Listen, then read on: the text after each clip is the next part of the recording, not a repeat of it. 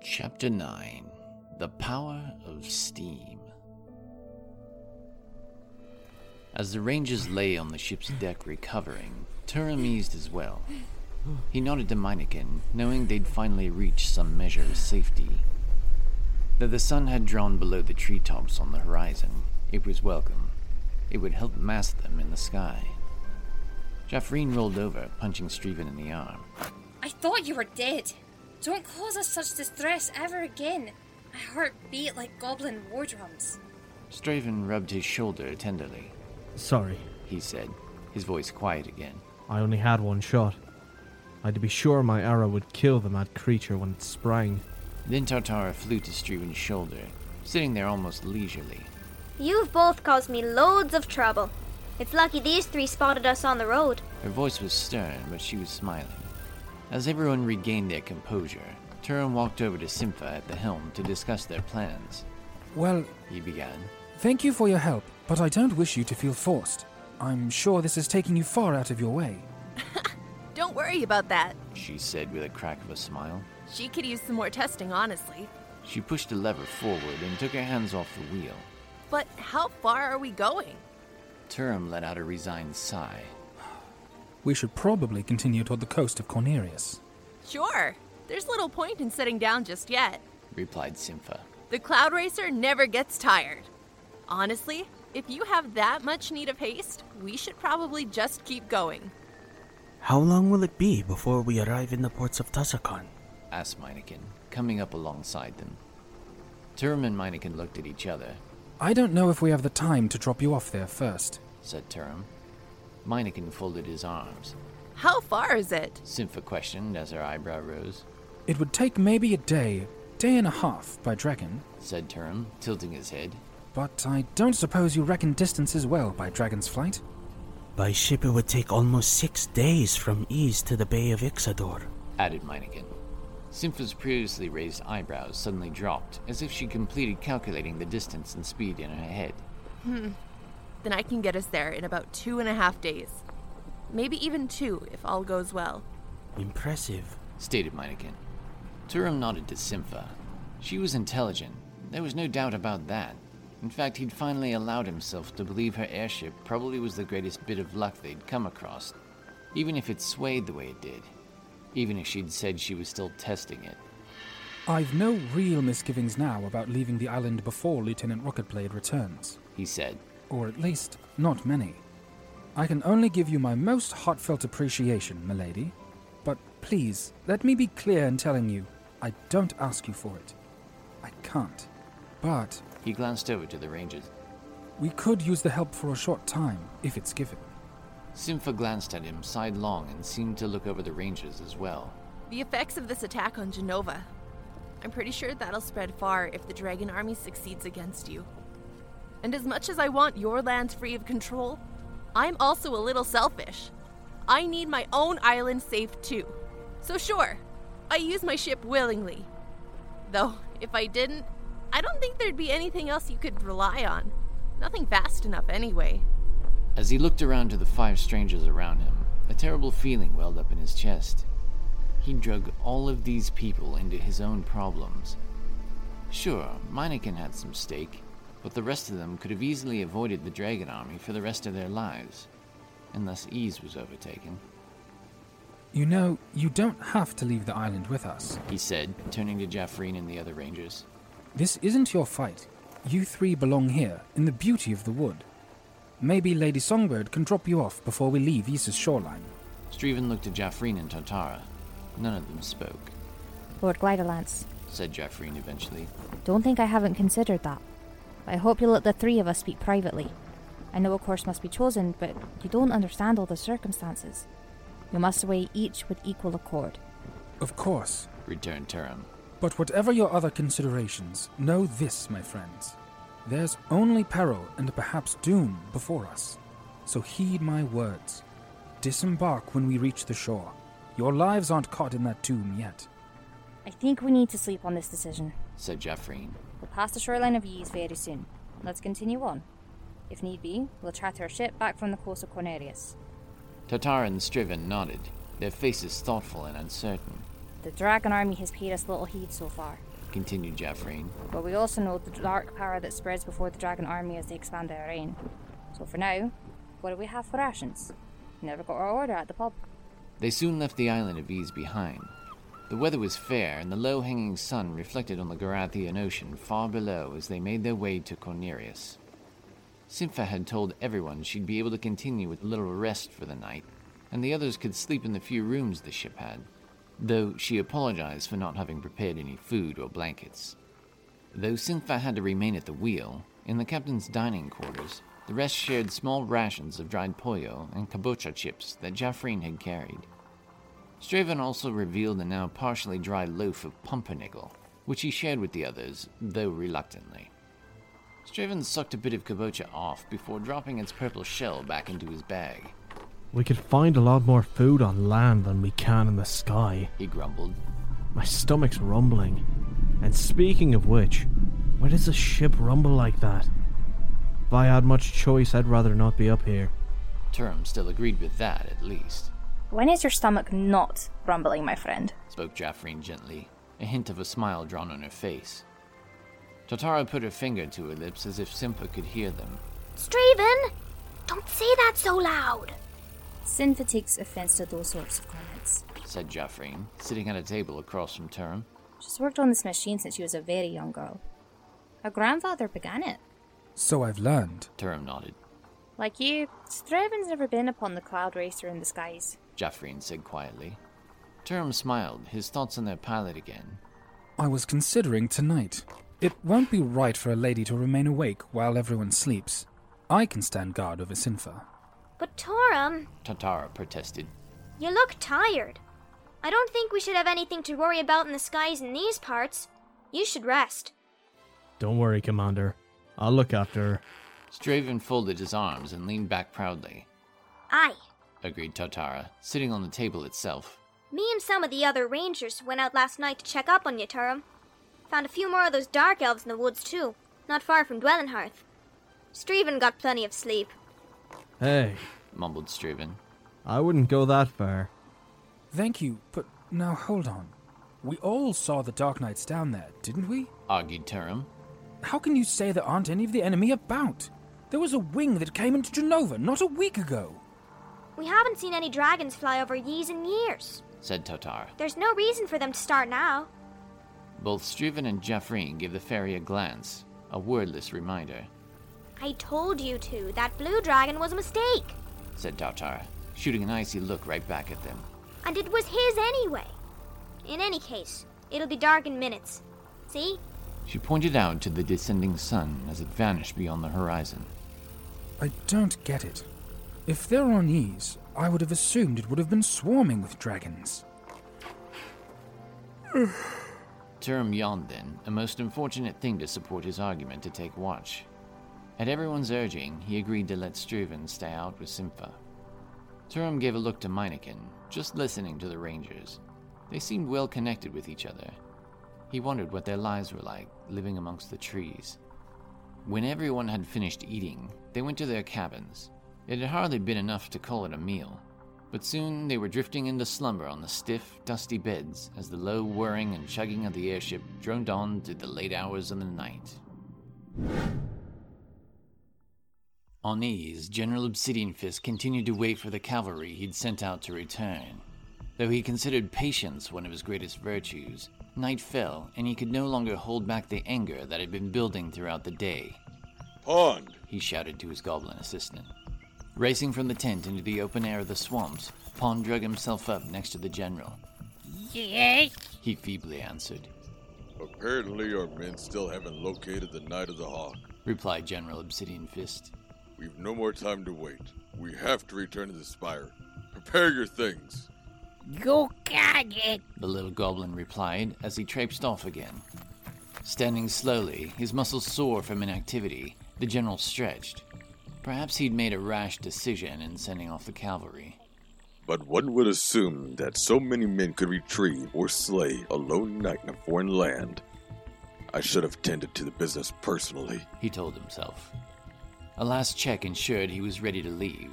Pond was still breaking down the tent, but the goblin was quick. he'd finished in a few short moments. It was then that 2 Dark Knights rode swiftly into the camp, their horses' coats covered in foam. Captain Meershelter was one of them, and quickly he rode forward, speaking between deep breaths. "Sir," he said. The general folded his arms behind his back, turning to face the pair of riders. He listened intently as they unfolded the events that had taken place. "The knight escaped us on the deck of a flying ship." "And why did you let the Knight of the Hawk escape?" said General Obsidian Fist calmly. He was angry, but he wasn't going to let these setbacks bother him. Not yet. "When we attempted to capture him, he fled with the assistance of some of the island folk," replied Captain Meershelter. "They look like wanderers clad in green. The Asian Rangers, perhaps. After that, we pursued the knight and the ninja, as well as the rangers. The dark elven scum must have failed. The ninja is still alive, and now he's allied himself with the knight." "Are you certain of that fact?" asked the general. "There shouldn't be another ninja within 100 leagues," said Captain Meershelter. "This one has to be the ninja the diggers were sent to assassinate." Captain Meershelter went on to explain the arrival of the mysterious airship and the retreat. "Of the handful who escaped the massacre, Goris and I are the only 2 who weren't captured by a whole different rabble of Asians. They attacked us while we rode. They were organized and they were fast. They ambushed us on our way back here." The general fought back the urge to remove Captain Meershelter's head again. The story was so outlandish he had to believe it. He'd known about the puzzling woodsmen, though they'd never had to deal with them before. But a flying ship? This was peculiar. "Come, there's little we can do now," he said. "If we remain here much longer, we'll cause alarm to Gearmark Rodbone. I'd rather avoid that. I'll send one of the fastest swamp wyverns with a message to Aveldrath." The Dark Elf Raiders' leader would be more than willing to make up for the Raiders' mistakes, unless he'd rather lose his own life. Pond was packed and ready to go. "Why can't my Dark Knights be as useful as this little one?" thought General Obsidian Fist. "Still, these tidings the captain's given are strange.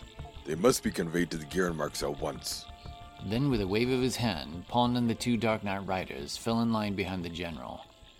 Their footsteps became all that remained of their camp at the edge of the fallow marshes, deep in the stinking, dark, thick-misted swamps where few went. Slowly, they sank into the fog and were gone. Turam had managed to doze off, but sleep, once again, was one of the last things on his mind. When he woke, he tossed in his mattress for a few moments before deciding to get some air. Taking care not to wake Master Shadowstar, he put his cloak about his shoulders and crept quietly out. Across the ship, he saw Sympha, steady at the wheel. The moonlight splashed her shadow across the wooden deck, trickling it down the steps behind her. Straven sat against the hull nearby, listening to her hum and sing a few lines of something that ended before Turam reached them. But Duragil was not forgot. His grave it stands alone, and lies within a secret spot, so marked with silver stone. Straven looked up with a smile and a nod. Sympha must have heard stirring, because she stopped as Turam walked toward her. "Were you listening to me?" she asked. Turam tried to look apologetic and smiled. He said. "Sorry for spying. I heard the song. It was beautiful and sad. What was it?" She blushed and turned forward, looking over her wheel. "The song tells of one of E's greatest heroes, the one who freed our island from Gouchmire. Lots of people sing the hymn of Duragil in the village of Pelth, to the north of the island. There are some in Centerland who know it too, and many of the rangers sing it. They're the ones who taught it to me. But very few know who wrote the hymn." She looked over her shoulder with a faint smile. "Do you know?" asked Turam. She'd said it as though she did. "I do," said Sympha. "But to tell you that, I'll first say that Duragil found promise in the young boy who grew to write this song when others couldn't see his gifts. The hero and the boy grew to be very close friends. The writer was a ranger. He was with the band that went north to the marshes, and he, along with one other, made it back from the swamps. No one else returned." Sympha stopped. "I'm off to sleep then," said Straven, grunting with a stretch as he stood. If you're up, Commander, and don't mind. Of course, said Turum. Get some rest. Thank you again. He looked out to the darkness, staring at the stars as they passed above. A snick of a quiet door closed at the back of the airship. Turum listened to the wind of their speed and the drone of their propellers. Then he fought off a shiver. He'd grown accustomed to wearing his armor for long periods, and now he felt cold without it. He touched his gauntlet, thinking of his father again. Would he be proud of what he was doing? Had he handled it as he would have? I'm sorry about the accommodations, said Simpha finally. I never thought I'd be flying so many people so soon. I once carried lots of folk on the ship before it was downed, but ever since the crash, I've been slowly making repairs. I just got her back together, mostly. Turum thought to ask of the crash, but decided against it, putting it in his thoughts for later. So how exactly did you learn how to put her together? Simpha eyed him as though she was about to share a secret. My grandpa was a great man. Few could match his ingenuity and craftsmanship. He and his dwarven friend designed the first steam engine. I used to watch him and read over his design notes when I was a little girl. I fell in love with everything I read. I kept learning, even after he'd passed on years ago. I'm sorry to hear that, said Turum gently. She called the barkeep Uncle Critchard. He wondered where her parents were, but decided not to stir that up either. Simpha looked at him sidelong for a moment. She seemed to be teetering on the edge of a decision to go further with her own story. Then she spoke up as she turned back to her wheel. My grandpa told me all sorts of stories about his dwarven friend Grim, who died for their discovery, killed by some power-hungry elf. So, I decided I had to go to Grim's laboratory. I wanted to see if I could find anything that might help me build a functional engine.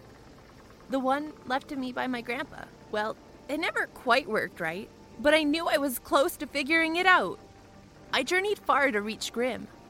I was barely a teenager, but that burning for knowledge, I felt it. Eventually, I found what remained of his laboratory. It had fallen to ruin after the dwarves' murder. All I could find were some scattered remnants of design plans, and hoped like heck that they'd make sense of some of my grandpa's own notes, and the work I'd already done with the steam tanks. Turum did his best to keep up. Well, it looks like you did it. Yeah. Simpha eyed him with a small smile. I did. I was able to complete the engine left to me by my grandpa. An engine run by steam and fire. The engine that powers this airship. She frowned, pulling on one of the levers as they heard something far below deck. Unfortunately, we'd better land soon. I need to check on the Cloud Racer. I said she doesn't tire, but I might not have been entirely right about that. She has had a tendency to heat up a bit on long trips, and I don't want the engine ruined again. I think I have an answer, but I haven't had time to reroute the piping the way I want. Honestly, the solution just came to me while we were talking. These words didn't bring Turum much comfort. Again, though, he pushed his concerns aside. As much as he hated the feeling of relying on someone else, he had to trust that Simpha would take care of them. These metal machines, she called them, well, that was something he knew nothing about. Standing toward the front of the helm, he looked out toward their destination. They were close to shore now, but with the darkness, he could most easily tell the difference between the water and the land by the stillness of its motion. It appears we've drifted a bit southward, he said, straining to recognize the beach below. Not to worry, though. We haven't really lost much time. Not far ahead is a city within the borders of Rumidin. I plan to ask you to stop anyway. We need food. None of us brought enough for another meal. Which reminds me... He paused, drawing a wrapping with a few pieces of the dried pollo strips from his bag. He handed them to Simpha. Here. This is what's left for you. You didn't eat. I thought you were probably hungry. Simpha only nodded in thanks, taking the napkin without removing her gaze from the shore. When she looked sidelong at Turum, her eyes were tight and calculating. You're a different sort of person, Commander Gliderlance. Have you ever met any kings or nobles? No king, answered Turum. Not since the Council of Races has there been any in Genova. As for nobles, my mother's from a noble house, technically, though she lives on a farm now. Simpha gave a slow, repetitive nod. Ah, that explains something anyway. I've never met any king or lord of any land. Save the old mayor of Centerland during the leaf jumping festival, once when I was 11. He wasn't royal. At all. But you come as close as anyone to what I've imagined.